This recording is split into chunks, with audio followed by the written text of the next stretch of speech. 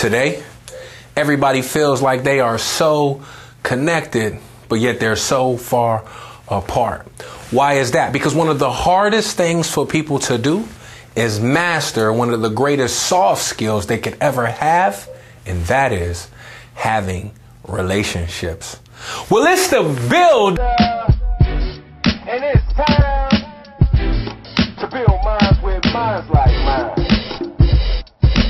Welcome to Will Wednesdays. It doesn't have anything to do with the day of the week, but it has everything to do with what you think, feel, and speak.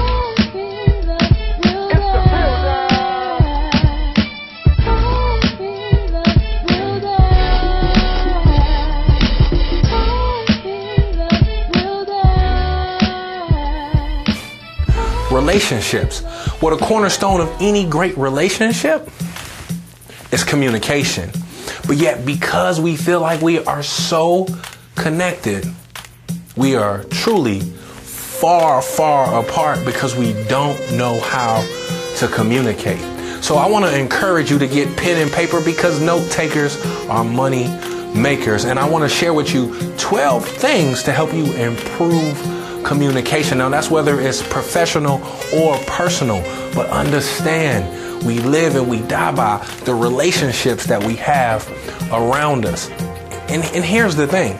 Not every person is a people's person, but understand that it's a skill and you can develop it. Now, look, number one, avoid defensiveness. That's in yourself as well as creating it in others. You definitely don't want to put people on the defensive or even take on the defensive position yourself. Look, it's about the other person. When you enter into a relationship, it's not so much about you. That's how you can be a critical influence in that relationship. Number three, don't discount the other person. What I mean by that is they bring equal value to that relationship just as much as you do. And if they don't, it might not be a relationship that you truly want.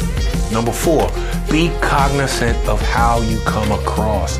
Too many times we'll be quick to say, well, she said this, or he said it this way, or they handled the situation that way, when all the while it was really how we came across.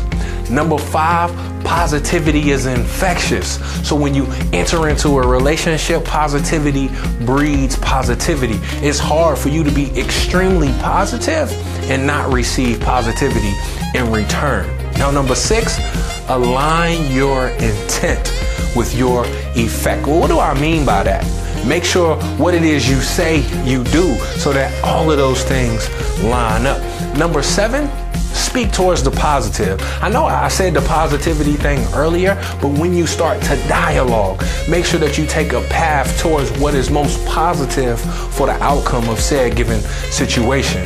Now, number eight, make sure you ask open-ended questions and then listen fully. Be present at that time and truly, truly listen. Number nine, after you ask these questions and you're fully listening, you want to be able to paraphrase often or use a skill that's called mirroring, meaning you're repeating back to the person what they've said to you so that they know that you are taking it in. Number 10, pause and reflect versus pausing to react. It's important that you truly digest what is being communicated to you. Listen, this is about cultivating great relationships. If you truly are trying to connect with those people around you, don't think you can connect without communicating. I kind of alluded to it earlier, but number 11, be in the now. You have to remain in the present in order to truly maximize what is going on between you and that individual at a given time. Last and certainly not least, number 12, enjoy getting to know the other person. I'm a firm believer that you have so much to gain in getting to know and learn other people, because when you come in contact with that person, there's only one of them in this entire universe. Listen, I understand we all don't know what we don't know, so we must continuously look for room to grow As I said before, we live in a world where everybody feels like they are so connected, but yet